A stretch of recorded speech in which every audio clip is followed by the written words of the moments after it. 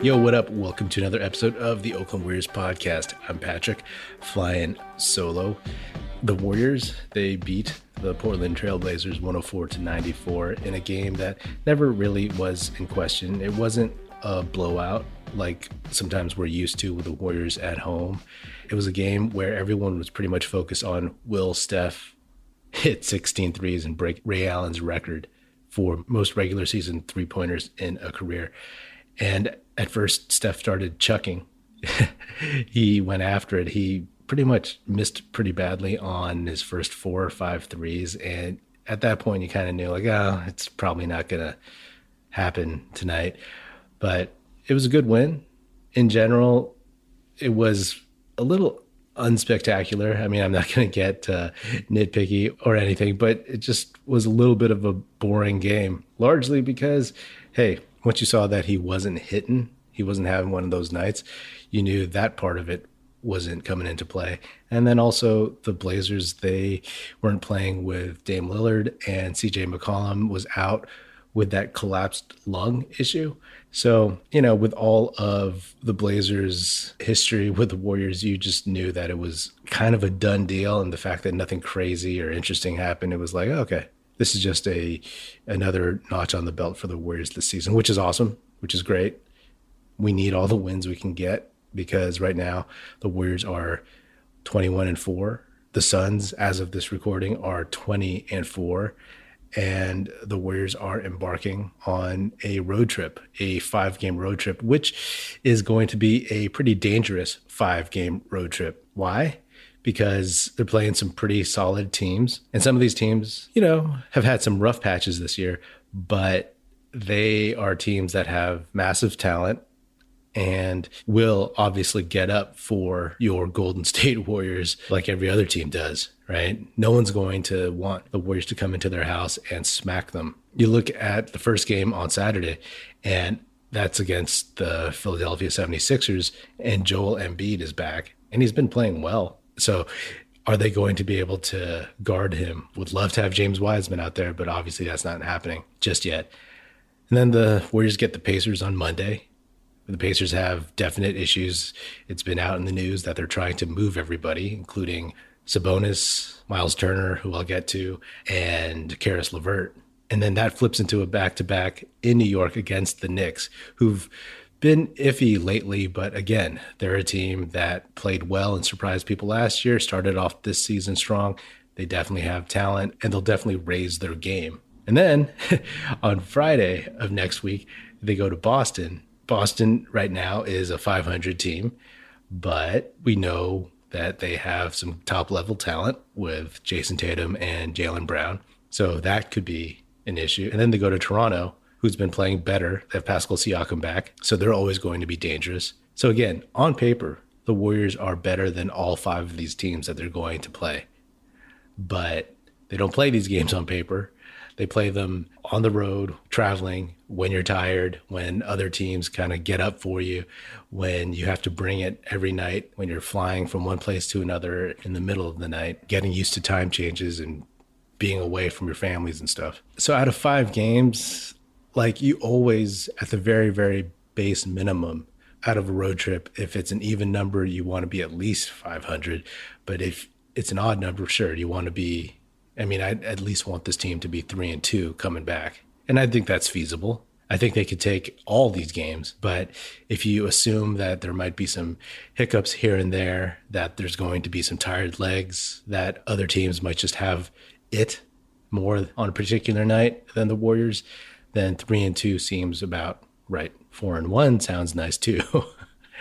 If they take the first game against Philly and then they get Indiana and take that one, they're in a good spot. And then you're 2-0. Then you're looking at those 3 games a little bit differently coming up. And let's be honest, in the past week, the Warriors have not played their best basketball, but they're all going to have to find it more often than not on the road. What's going to help immensely is having Jonathan Kuminga and Moses Moody back from the G League. They were playing a game against the Clippers G League affiliate, the Aguas Calientes. I love that name. And again, they played well. Kuminga had 25 on 11 for 22, and he had some pretty solid highlights. If you go back and watch those, I mean, I love that kid. He's so good. He's going to be so awesome. And then Moses Moody, he played well too. I mean, he had 37 points on 12 for 28, and he made 5 threes and had 10 boards. It's good to see him aggressive because, when he's had his run with the big league club, he just plays his role, which is what you want him to do. But because he's more of a role player potentially than Jonathan Kuminga, it's nice to see him assert himself and be aggressive and show what his game is at this point, how he's improved, how he's progressed. I think those guys will come in really handy on the road, when you're going to have to rest people, when you're going to have to limit minutes, or when you're going to need just a burst of energy. I mean, definitely Kuminga will bring that. I expect a few Kuminga highlights on the road, but we'll see. We'll see. I've expected Kuminga to play minutes against the Suns, and he did not. And for the Suns game at Chase, he was in the G League. So we'll see. And it'll be interesting, too, because this road trip, when you look at the Phoenix Suns, who the Warriors are right now competing with very tightly, their schedule coming up in that same span is at home against Boston, at the Clippers, at Portland, at home against Washington, at home versus Charlotte. So there's a good chance that unless something crazy happens, that by the time the Warriors get back from this road trip, they could be in second place. They could clearly be in second place. Phoenix could take all those games. They could also come out of that like 3-2 as well. So, just prepare yourself. This is a road trip that the Warriors haven't had this year, a type of road trip against some very solid teams. So, the sky won't be falling if the Warriors come back and they're like a game or two behind the Phoenix Suns. It's not the end of the world, but it'll just be something to keep an eye on, okay? So for all y'all Warriors fans out there that will be pulling your hair out, this is why you want the Warriors to stack wins so much at the beginning of the season, because you don't know what's going to happen once you go out on the road. You want to be in the best position possible going into the spring, into the playoffs, into the summertime. That's it. We'll see. We'll see how it turns out. There might be a lot of hand-wringing if things don't go well, but I believe in this team. I'm pulling, like I said, for at least 3-2. 4-1 would be spectacular, but we'll take it one game at a time. In terms of Steph breaking Ray Allen's record, I mean, I would love to see it happen in some place like New York. It would be cool if he did it in front of his brother, with his brother guarding him. I mean, that would be hilarious if the record tying and or record breaking 3 was over Seth. But I would just love to see it in New York. The team that had wanted to draft him, but the Warriors took him 7th. The Knicks had the 8th spot and they took Jordan Hill instead. But just in terms of it being in front of one of the best NBA crowds, I think that would be kind of fun to see, kind of fun to watch. He hit 6 3-pointers against Portland. He was 6 for 17 from 3. So he didn't shoot that bad after he missed a few to start the game. But he needs 9 to tie, 10 to pass Ray Allen. And, I mean, averages, that kind of puts him in Indiana for that, right? Because what he averages at least somewhere between 5 and 6 threes a game, made threes, that puts him 2 games away. So we'll see what happens.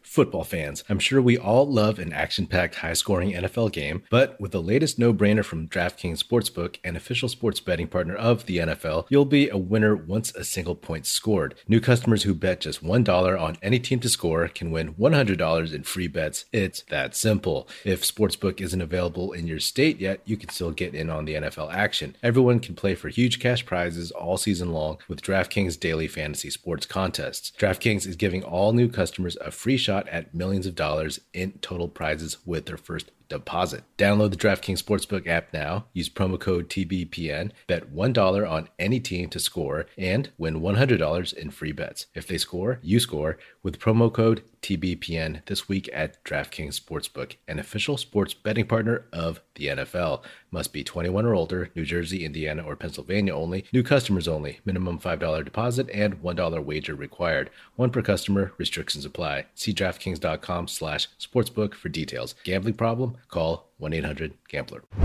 I want to talk about Miles Turner. I was texting with Aram in Toronto, and all this chatter of moving Wiseman for Miles Turner. First of all, you'd have to figure out the salaries, and I think that would move too many people from the Warriors. It may not be huge, big salaried guys, but you have to move people who are critical pieces to your team. So it's not so much like, hey, let's swap one for one. Let's swap Wiseman for a quote unquote win now, help now Miles Turner.